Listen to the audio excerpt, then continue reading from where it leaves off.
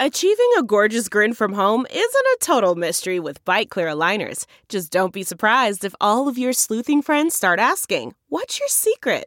Begin by ordering your at-home impression kit today for only $14.95. Byte Clear aligners are doctor-directed and delivered to your door. Treatment costs thousands less than braces. Plus, they offer flexible financing, accept eligible insurance, and you can pay with your HSA FSA. Get 80% off your impression kit when you use code WONDERY at Byte.com. That's BYTE.com. Start your confidence journey today with Byte. Today's guest is a two-time WNBA champion who also won an NCAA championship in college. When the WNBA season eventually gets underway this year, she will be starting her 12th season in the league. She's taking off her warm-ups and she's ready to check in. But first, Darlene, let's run it. Buckets, Boards and Blocks is a presentation of Pure Hoops Media. Buckets, Boards and Blocks is hosted by a former Georgetown Hoya who likes nothing better than a well-executed fade screen and thinks DC ballers are the smartest. A lover of threes in transition, Monica McNutt. Thanks, Darlene. Today's guest, one fabulous Renee Montgomery, is a native of West Virginia, where she was a high school player of the year, the high school player of the year, and a McDonald's All-American in 2005. Her 4 years at the University of Connecticut ended with a national championship in 2009. Renee became the third UConn point guard to win the Nancy Lieberman Award. Nancy's the friend of the show, y'all know that. As the nation's top point guard, following Sue Bird and Diana Taurasi. She is a two-time WNBA champion with the Minnesota Lynx and was Sixth Woman of the Year in 2012. She played professionally in Lithuania, Russia, Israel, Poland, and Australia. This year, she also joined the Atlanta Hawks as a studio analyst, and she dug back into her roots with ESPN as a college basketball analyst. She's in her third season with the Atlanta Dream. When the WNBA season gets underway safely, we're all crossing our fingers. Whew, that's a lot. Welcome to Bucket Renee. Now, Monica, you know you wrong. You did not need to do all that. See, listen, this is what happens when you have a fabulous producer who makes sure that we are well aware of who our guests are. Listen, I appreciate it, but we family now at this point. I told you already, so it's like me coming over to the house. Like, what's good? Where's the snacks at? Listen, girl, okay, hold on. Before we get some snacks, we got to get some things. I have to say, my friend, that you have been crushing it. Obviously, we know what you were doing as a basketball player, a star point guard. But this window for you this season, I remember seeing you with the Hawks. I remember you tweeting about getting your acting game on. Like, obviously, we've shared the ESPN family of networks. And then what you're doing on your social spaces and your Instagram, like, girl, when you stop bouncing that basketball, you're ready to take over the media game. Easy.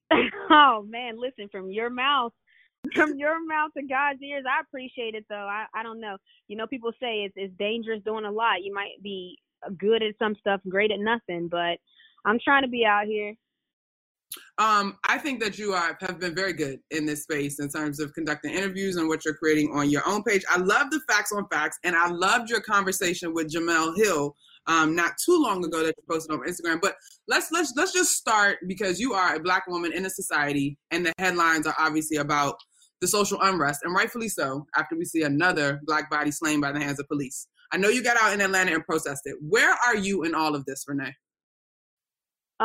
Well, where am I? I'm all in. So I don't know. I don't even know what that question is asking, but if it's asking about Black Lives Matter, I'm Black Lives Matter. I'm all in. I'm about this movement. And for me, this is almost like newfound in a sense of I've never really been one to speak out on social injustice or anything of that nature, but I think just like everyone else, excuse me, that was a wake-up call when you saw that. Like, it was very disturbing. Like, it's a disturbing image that everyone we can continually see. And then when I was talking to my parents and found out that my mom is about that life, I was like, oh, wait a minute. So this is in my blood? Let me come to my calling then. And it's funny because my parents have been married, I don't know, like 40 years minimum, I would say, since college. And my daddy is kind of the opposite in the sense of he's not necessarily going to be the one that leads the protest. You know, he's going to be the person that will sign the petition. And there's nothing wrong with neither one of them, but it's just funny to see the different dynamics. I think that I'm going to be more so leaning towards my mom on this. I think I'm ready to be vocal. Okay, so you've already been vocal on your platforms. Renee, we're Black women, right? Like, yes, Yeah. that video is tragic, but this isn't new for our country. So how are you vocal, and how are you vocal? So yes, it's not new. And even in sports, like, you know, so that's the thing. I think that that's what needs to be vocal. The people that it doesn't affect as much, that's who needs to be the most vocal. Because for me in sports, I was the one that if I'm somebody's favorite player, favorite athlete, I would never know they were racist. You know, like I would just never know it. And then you might hear stuff and you'd be like, what? He's racist. And then, you know, you start to look at things, you're like, okay, it makes sense. But as athletes, we get the people's best face in a sense.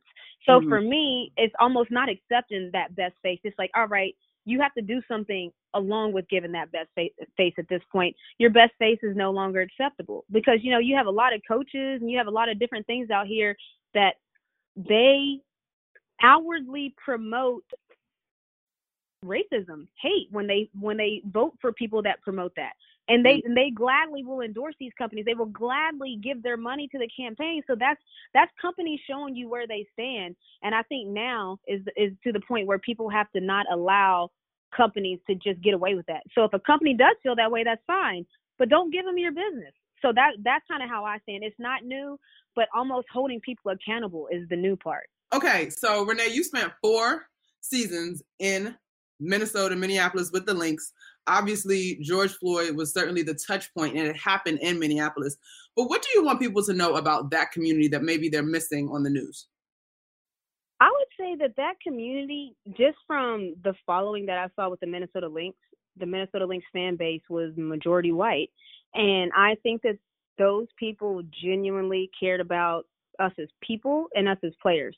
And the reason I say that is because when we wore shirts in 2016 that said, you know, I can't breathe, Black Lives Matter, the fan base was hurt because they almost felt like they had to choose between us and their patriotism. Like they were hurt. They wanted to know, why did we do that? Like, why, you know, like they were almost wanting information. Like our captains held a press conference because people wanted to know, why would we do such a thing? That's before Black Lives Matter became an acceptable term and an understood term.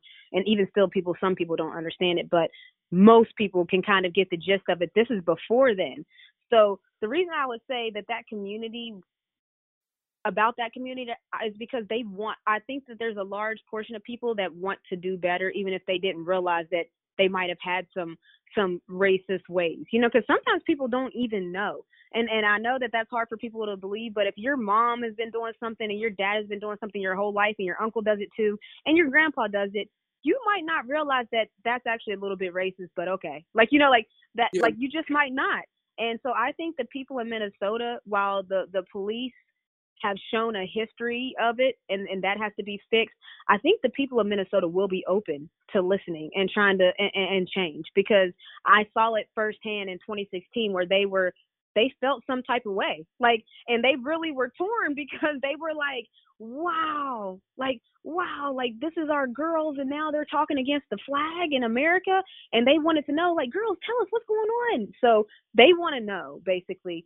And I think that that's a good thing, because some people don't want to hear it regardless. I think the Minnesota community would be open to listening. How can they help? How can they make things better and change?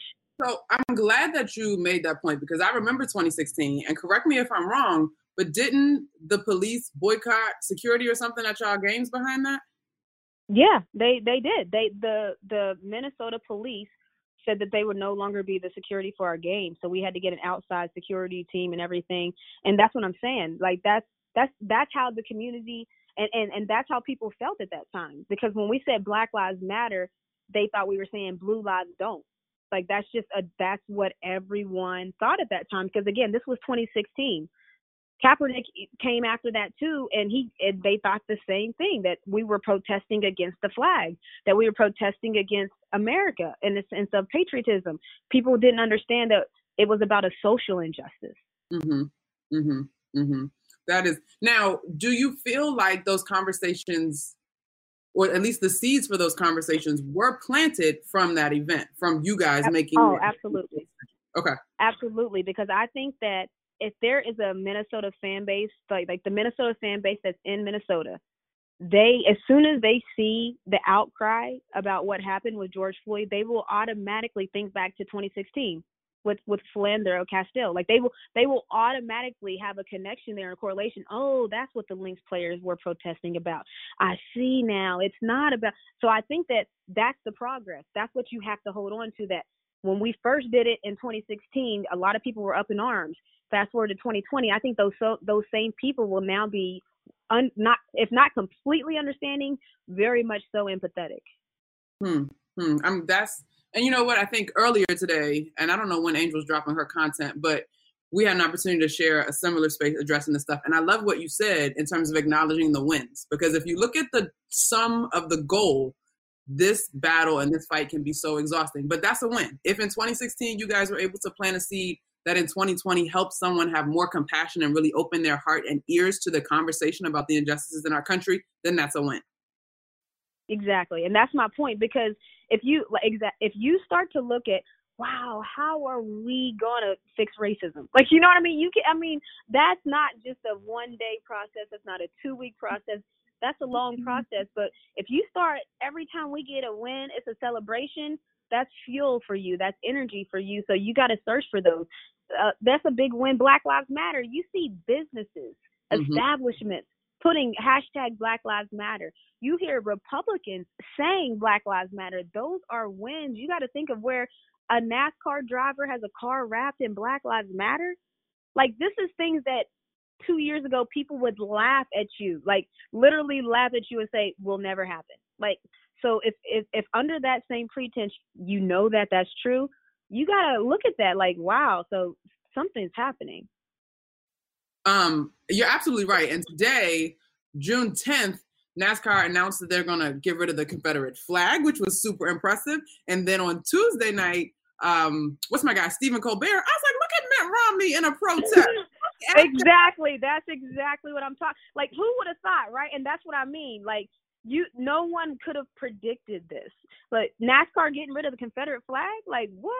Like, you know what I mean? Like, that's a part of their staple. And 100%. So for a whole organization like that to do that, that's a huge win. And people are looking for, different things, but there's a lot of different ways to be successful in this. I think we're going to have so many wins. That's why I said we're going to have so many wins by November that after the polls, it's going to be a block party. It's going to be a celebration, because this is a lot of good stuff is happening. Hey, Renee, this is Bruce, Monica's loyal sidekick. And I just wanted to mention, I live in suburban Hartford, West Hartford, to be specific. And I walk around my neighborhood a lot for exercise. And there are BLM signs all over the place in my neighborhood. You don't really see a whole lot of political signs on people's lawns around here. But I found it very interesting that here in West Hartford, there were at least 4 or 5 BLM signs that I saw on my 40-minute walk this morning. And that's exactly what I mean. That's a win. Like, because if that's something that you wouldn't think that you would normally see, that's why I try to get people to realize, like, even when you see cops kneeling, when in your lifetime would you think that cops would kneel to the citizens? It's just not something that we are accustomed to seeing, because we have an image of what the cops are like. So just anything you see that if it makes you go, wow, that's a win. Like, that's my whole point. That's a win. Most when I went to the protest in Sandy Springs, it was majority white. That's a win, because we're talking about Black Lives Matter, and it's a majority white group fighting for it. That's a huge win. So let's talk then from your perspective to fans, because I love what you pointed out about your experience in Minnesota. And in Atlanta, you guys have a strong following in the W, but even for you, if we go to your UConn fan base, which still rides or dies for you, girl. I mean, as they should, you know what I'm saying? You was a winner. But I said to a friend of mine earlier today, if we really could get this nation to grasp, love Black people as much as you love Black culture. And when I say Black culture, I mean sports, which in areas which we dominate, just as much as pop culture, then I think it would really sink in. So for you, Renee, if you had a chance to talk to the diverse fan base that is the Atlanta Dreams fans, or even you'd have to tell me how diverse UConn's fan base is. I know it's a lot of women, but I assume that there are probably more white people in that fan base. If you had an opportunity to talk to them about this stuff and their role in helping us achieve progress, what would you tell them? I would tell them that they need to encourage employment of minorities the same way they encourage employment of white candidates. And I say that to say there's always the law of public opinion. So if there's a fan base that notices that there's good, like if you're paying attention and you're a fan, because we're talking fans here, you know good coaches around the league. You hear names, like we hear Lloyd Pierce, you hear names.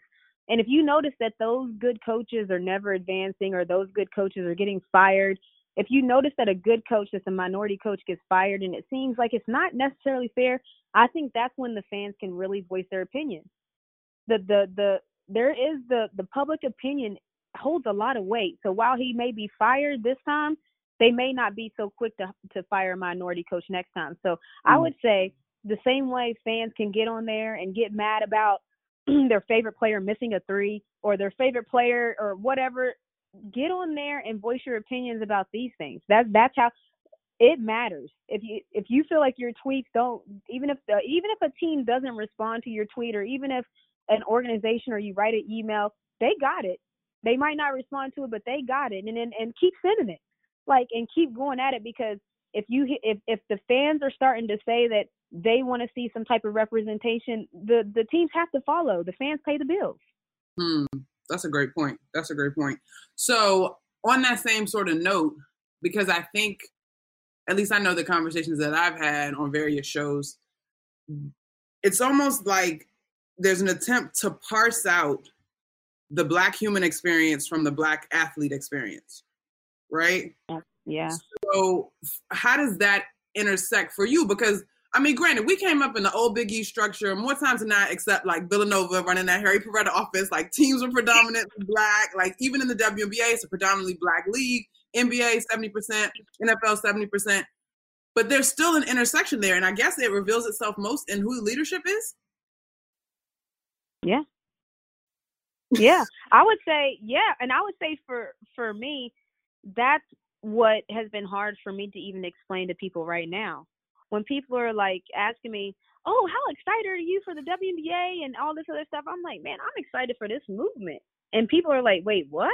And I'm like, I'm excited for this movement. And I say that because once I'm done playing, I'm going to be living here in Atlanta. And once I'm done playing, I'm going to be Black. And so I think that's what the fans don't, or not the fans, but people can't separate. Like, I am Black culture. I am my pop culture. I am all of that, because that's a part of me. So whenever I wake up, before I go to practice, it's me. When I get done with my game, it's me. And people are like, but you're an athlete. I'm like, yeah, and that's 3 hours of my day. 21 hours in my day, I'm a Black woman. Well, 24 hours, I'm a Black woman. But during those hours that I'm on the court, maybe there will be that is muted because we're all on the same court. There's equal opportunity in sports to a certain degree. But I'm Black all day, and there's not. And I know a lot of people sometimes they're like, I just want sports, and I just want to turn on sports and get away from all that political stuff and get away from all of that.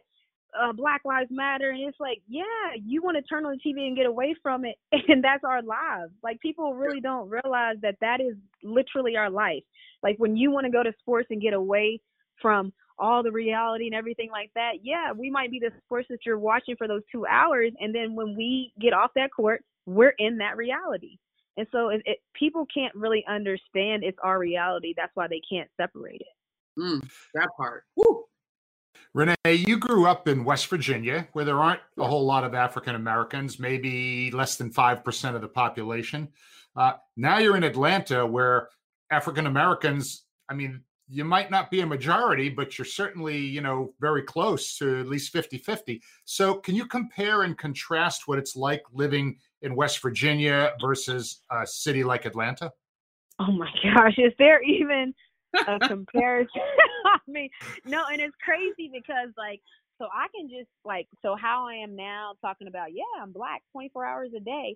I can just think of how when I was younger, that would be cringing to say, only because when it was Black History Month, I was the only Black person in my class. So it was, as a kid, it was always awkward because I'm the only one where there's a whole month of talking about experiences that I'm the only one that was on the other side of that experience. So now fast forward to where I'm here in Atlanta and I'm gearing up for my Juneteenth event. I'm like, would you look at how things turned out? Like, I'm gearing up for my own foundation to have an event on Juneteenth.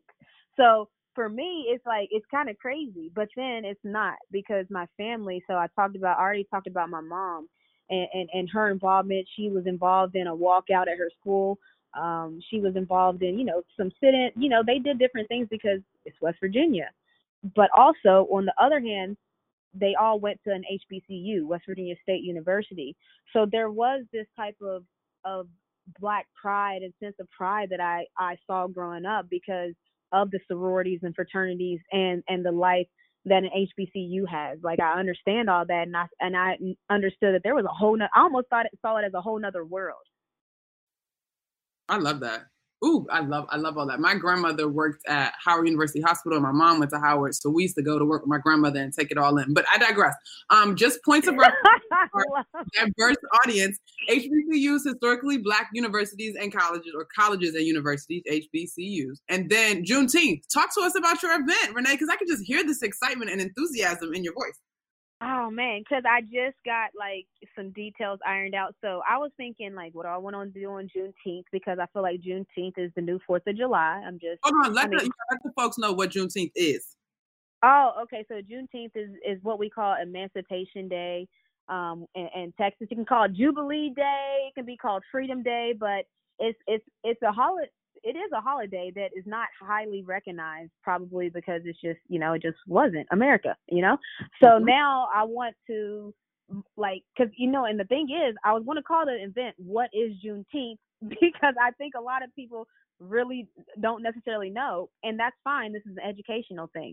But what I'm going to do is I'm just going to assume that there's already large crowds, but I'm assuming that there's going to be larger crowds than normal because of Juneteenth and the Black culture here that we talked about here in Atlanta. So my foundation, we've already been giving waters to protesters because it's hot down here in hot Atlanta. But on Juneteenth, we're going to turn it up a notch and basically do a pop-up block party. So we're going to bring food, drinks, and when I say drinks, I mean water, Red Bull, Gatorade, things like that.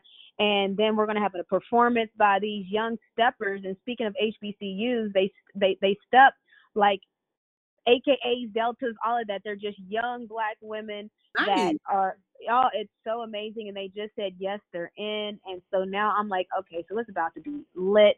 Trying to get a couple members from a choir to come, so it's going to be literally like a blitz. We're going to come in for an hour, bring food, have a little party, let these young women, give them a platform to perform, and then we're out. And I don't know, for me, that's just kind of how I like to do, just get in there. And another thing I noticed was that as we're handing out stuff, a lot of homeless people have gravitated towards these protest spots for obvious reasons. People are handing out water, drink, and everything like that. So there's an outreach that's involved in this as well, where a lot of homeless people, is probably the best they've eaten in a long time, because there's a lot of people other than me bringing refreshments and stuff. So there's a lot of outreach and good stuff happening, and that's what I think people should focus on. I love that. Now, I want you to speak to the next Renee Montgomery, the next Monica McNutt, the next Angel Gray, the next wave of young women that are playing basketball. Because I'm trying to think, when we were doing our thing, I don't remember this being as prevalent as it has been over the duration of their formative years. If you're talking about Gen Z, right? They had somebody they could probably name at least every 2 years from the time they were 10. Yeah. But how would you encourage them? I know you see positives, and I'm with you. I hope that those positives are sustainable and they move toward action. But now there's this heightened sense of awareness of where they stand on the societal calendar or societal totem pole as a Black woman. Some people will say double minority. I don't like to use that term, but technically that's what it is. But you are an athlete, or maybe you are pursuing something that you're passionate about. How would you encourage them to move through and navigate all of this? The first thing I would tell young players is to educate yourself. And I say that because I even see it now with players that go to universities, and you see so many players transferring. And that lets me know two things. One, young people haven't learned how to tough things out in the sense of just figure out and problem solve. So a lot of times their first answer is just to leave.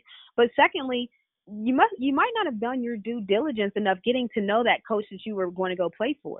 And so don't let, in a time like this where the social climate is a certain way, know who you're going to go play for. Know who you are already playing for.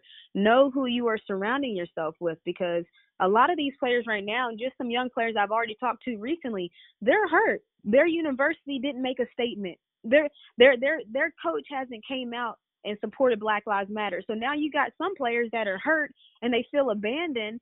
And I'm like, I understand, because again, they, when they were signing, they maybe weren't thinking about all of this, but now you guys have a choice.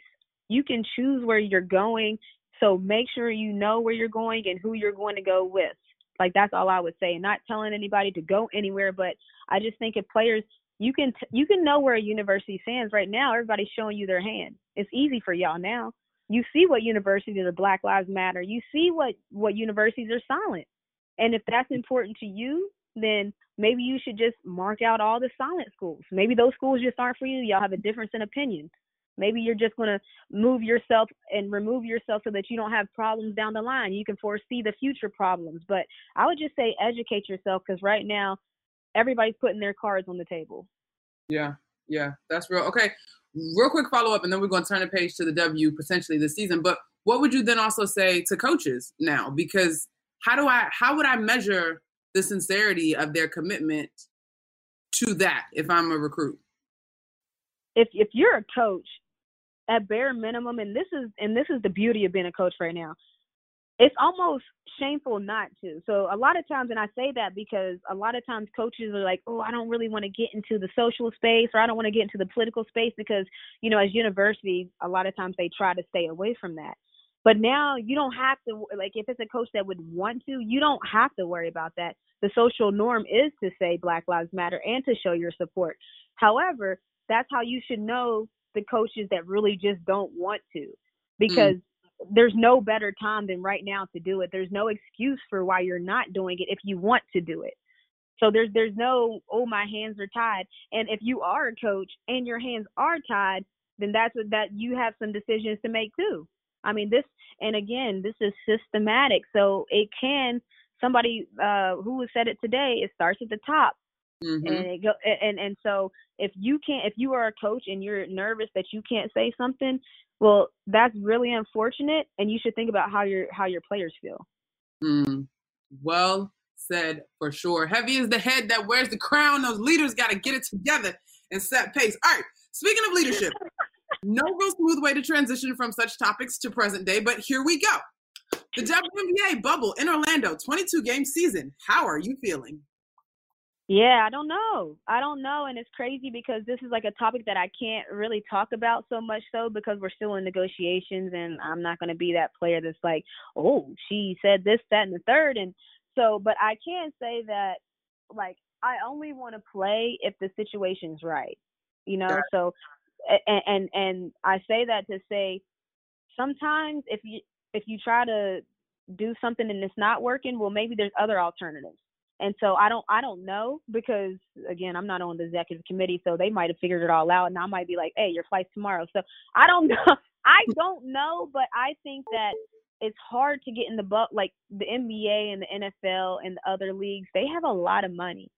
And when you have a lot of money, I try to put it in perspective for people. When you have a lot of money and somebody says plan a vacation, it's way easier than if you don't have much money and somebody says plan a vacation. Obviously, the bubble is not a vacation, but I'm just saying that things cost money.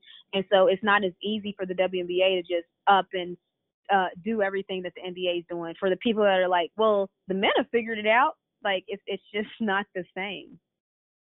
That's a perfect analogy. That's spot on for sure. Wow. That's a really good analogy. More people need to hear that. Why aren't you on the executive committee? I don't know. I mean, because I had to, because people really kept on asking me, like, why aren't you girls going? Like, haven't the men figured it out? I'm like, were two completely different things, but okay. Like, and so, yeah, people just kind of assume, like, if the men are doing it, the women should do it. And I wish it was that way. I wish we had enough money to do everything the men were doing. We're just not in that position yet. So how have you guys been navigating? Are there team Zooms? Are you in touch with your rooks or what? Like, how does this go? Yeah, so we've had team Zooms. We typically have weekly team Zooms. Sometimes it's with the players only, and we have Dr. Gunner, who she's our mental coach, or she's a psychiatrist. I don't know what her actual title is, but she helps with the mentals, okay?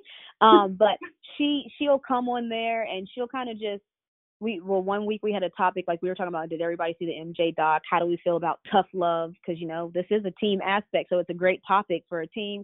And just different things like that. I think, it's going to be, if you know sports, you can't fake chemistry. So I think what our coaching staff is trying to do is just allow us a space to be around each other enough that we can start to know people to some degree. Because once things pick up, it's going to be like 2-week training camp, bomb, the games. You're not going to really have that time to get to know people. Renee, so speaking of getting to know people and trying to build chemistry, the Dream have really kind of retooled their team this year. I mean, yourself, Tiffany, Monique, and Elizabeth Williams are really the only players coming back. Everybody else is going to be new. So how are you going to build chemistry with this crew in a shortened season? Yeah, our team is not built to have to put together quickly. I mean, it's just, this is not ideal. And I think that's why, for some teams, they're already going to have a built-in years and years of playing together, and you can't recreate that in time. So for us, that will be difficult. But also in the same breath, when I came from Minnesota to Atlanta 2 years ago, we were kind of in this same position, and then we ended up peaking later in the season, which was great for us because we went on like a 17-2 run and ended up ending the season as the number 2 team. So it can work different ways. You could peak too early if you guys already know each other and it's like magic right when you get together. So if I have to say a silver lining, hopefully we for sure can't peak too soon. See, I'm ready for TV because you got me on the silver lining was my next question, because I have found personally, I personally subscribe to this. And when we talk to our guests, in terms of their personal lives, the silver lining of the pandemic has been the quality time that they're now able to spend with their loved ones. But I was going to ask you, is there a silver lining as far as the team thing goes? But other than the peaking, like, are you guys talking a little bit deeper maybe than you would in a regular year or anything like that? I would think there's some silver linings. And I just think with sports, oh my goodness, we all know that the NFL is about to have a display of pride. And that's whether it's Black Lives Matter, where it's like you just know that something is in the works. So I think that the silver lining is that now leagues have to be more receptive and more open to the players and their opinions on social things. People don't realize how taboo it used to be. The reason LeBron James, and this is not a player back in the day, the reason LeBron James has a whole brand around shut up and dribble more than the athlete is because people still are just not very comfortable with athletes speaking about anything other than sports. So the silver lining of this pandemic is, one, the athletes now being able to have a voice, and two, that the leagues have now made public statements in support of it. That's going to be big down the line because now the NFL, what are they going to do? I don't know what all the players are going to do, but you can guarantee that a lot of them are going to kneel. So obviously they know that that's okay. But what if an athlete takes it a step further? I don't know what that step further is, but now the leagues have to operate in a very understanding manner. And for the players, that's something that we haven't necessarily had before.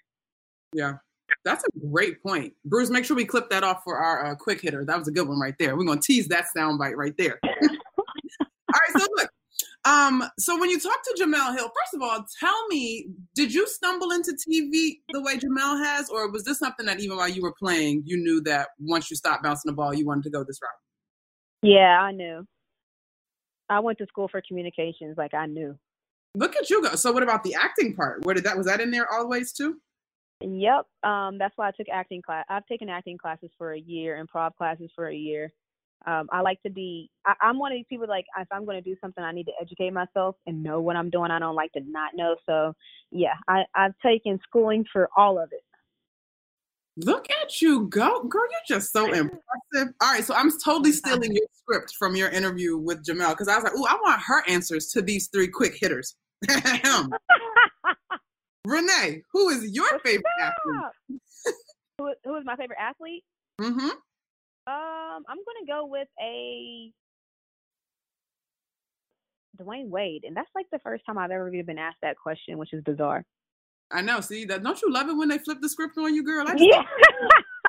Yeah, because when you say athlete, I had to go like across all the different ones, and I still came back to basketball, but I've never said Dwayne Wade, and then I just started thinking about I like how he has a full brand, Dwayne Wade. Okay, Dwayne Wade. All right, what are you watching on TV?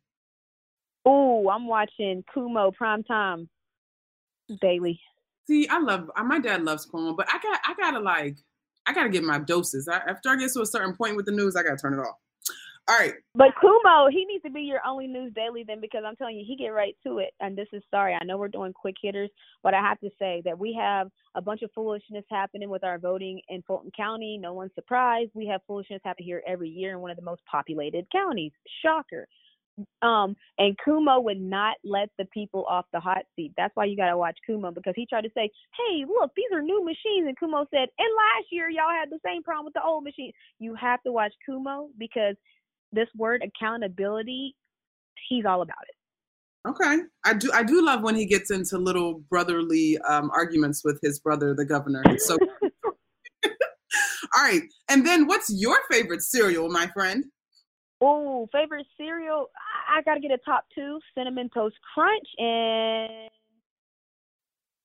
all berries, Lucky Charms.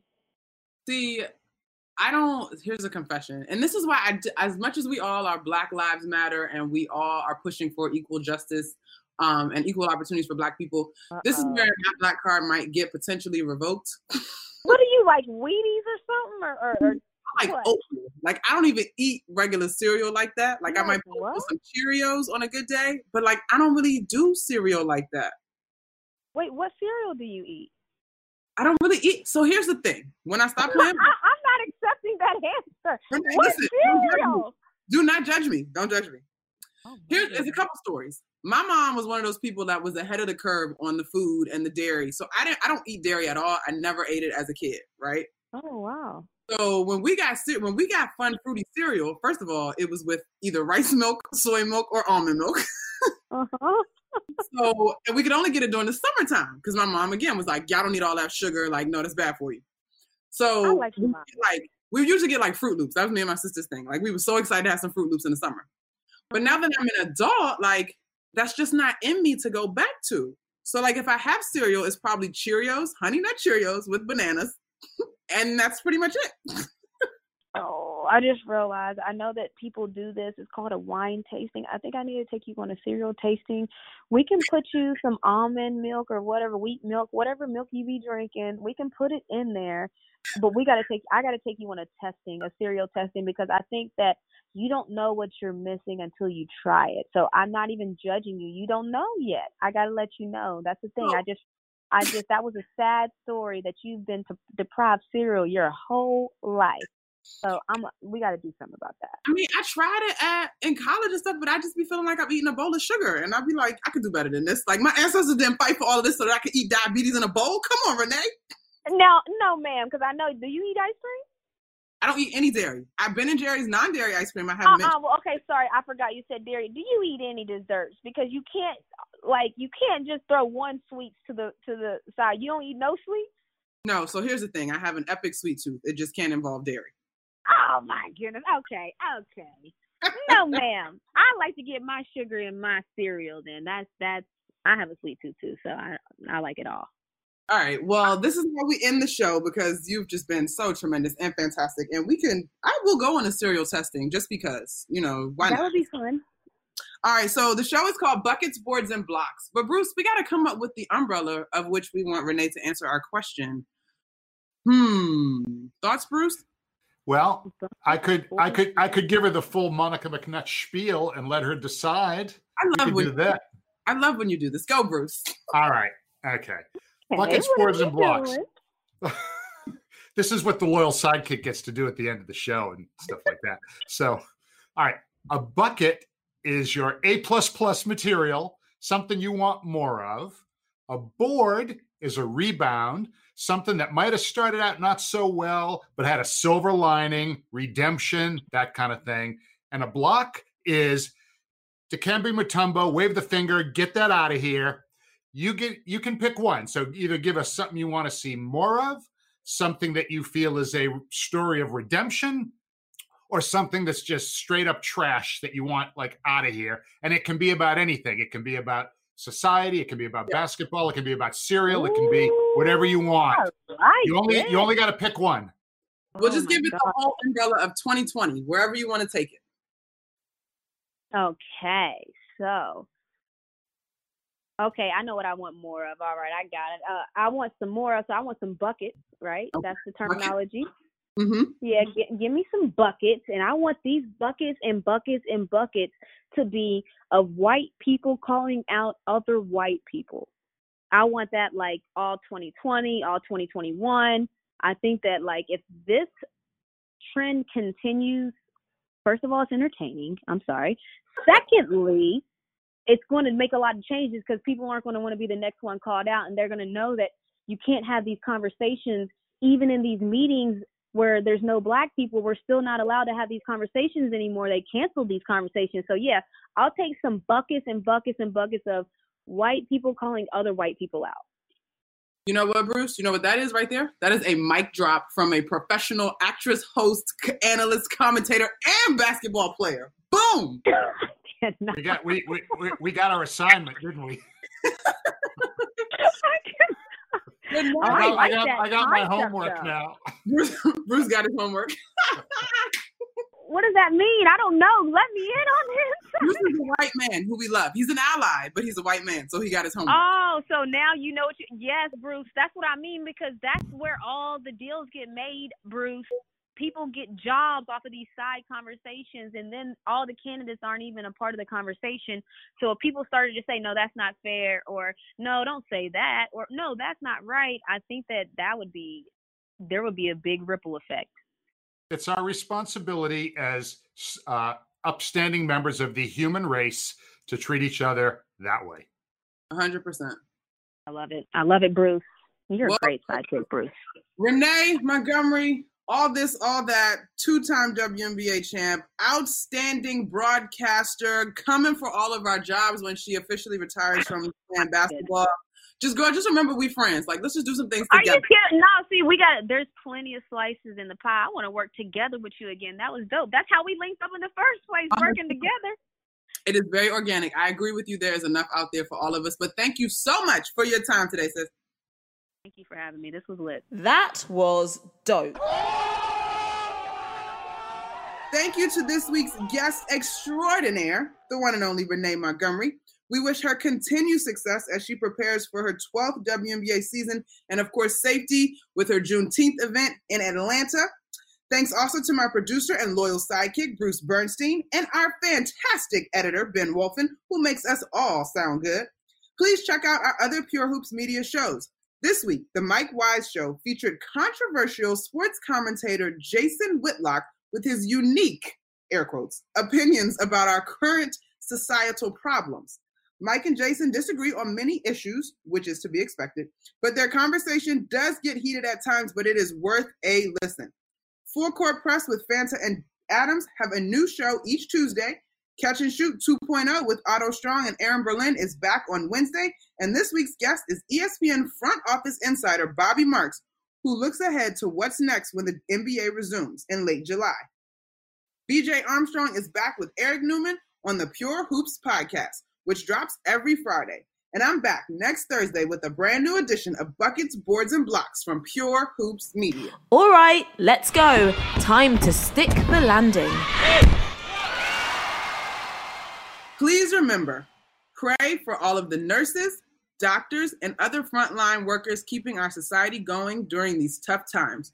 We owe all of them a great debt. Continue to follow social distancing guidelines, wash your hands, and wear that mask to protect yourself and others. And save a few prayers, please, for your fellow citizens of all races, religions, and creeds who are working for a more just society for all of us. If you like Buckets, Boards, and Blocks, please subscribe, rate us, review us, and leave a 5-star rating. It would mean a ton. Until we meet again, enjoy your hoops. Buckets, Boards and Blocks with Monica McNutt has been a presentation of Pure Hoops Media.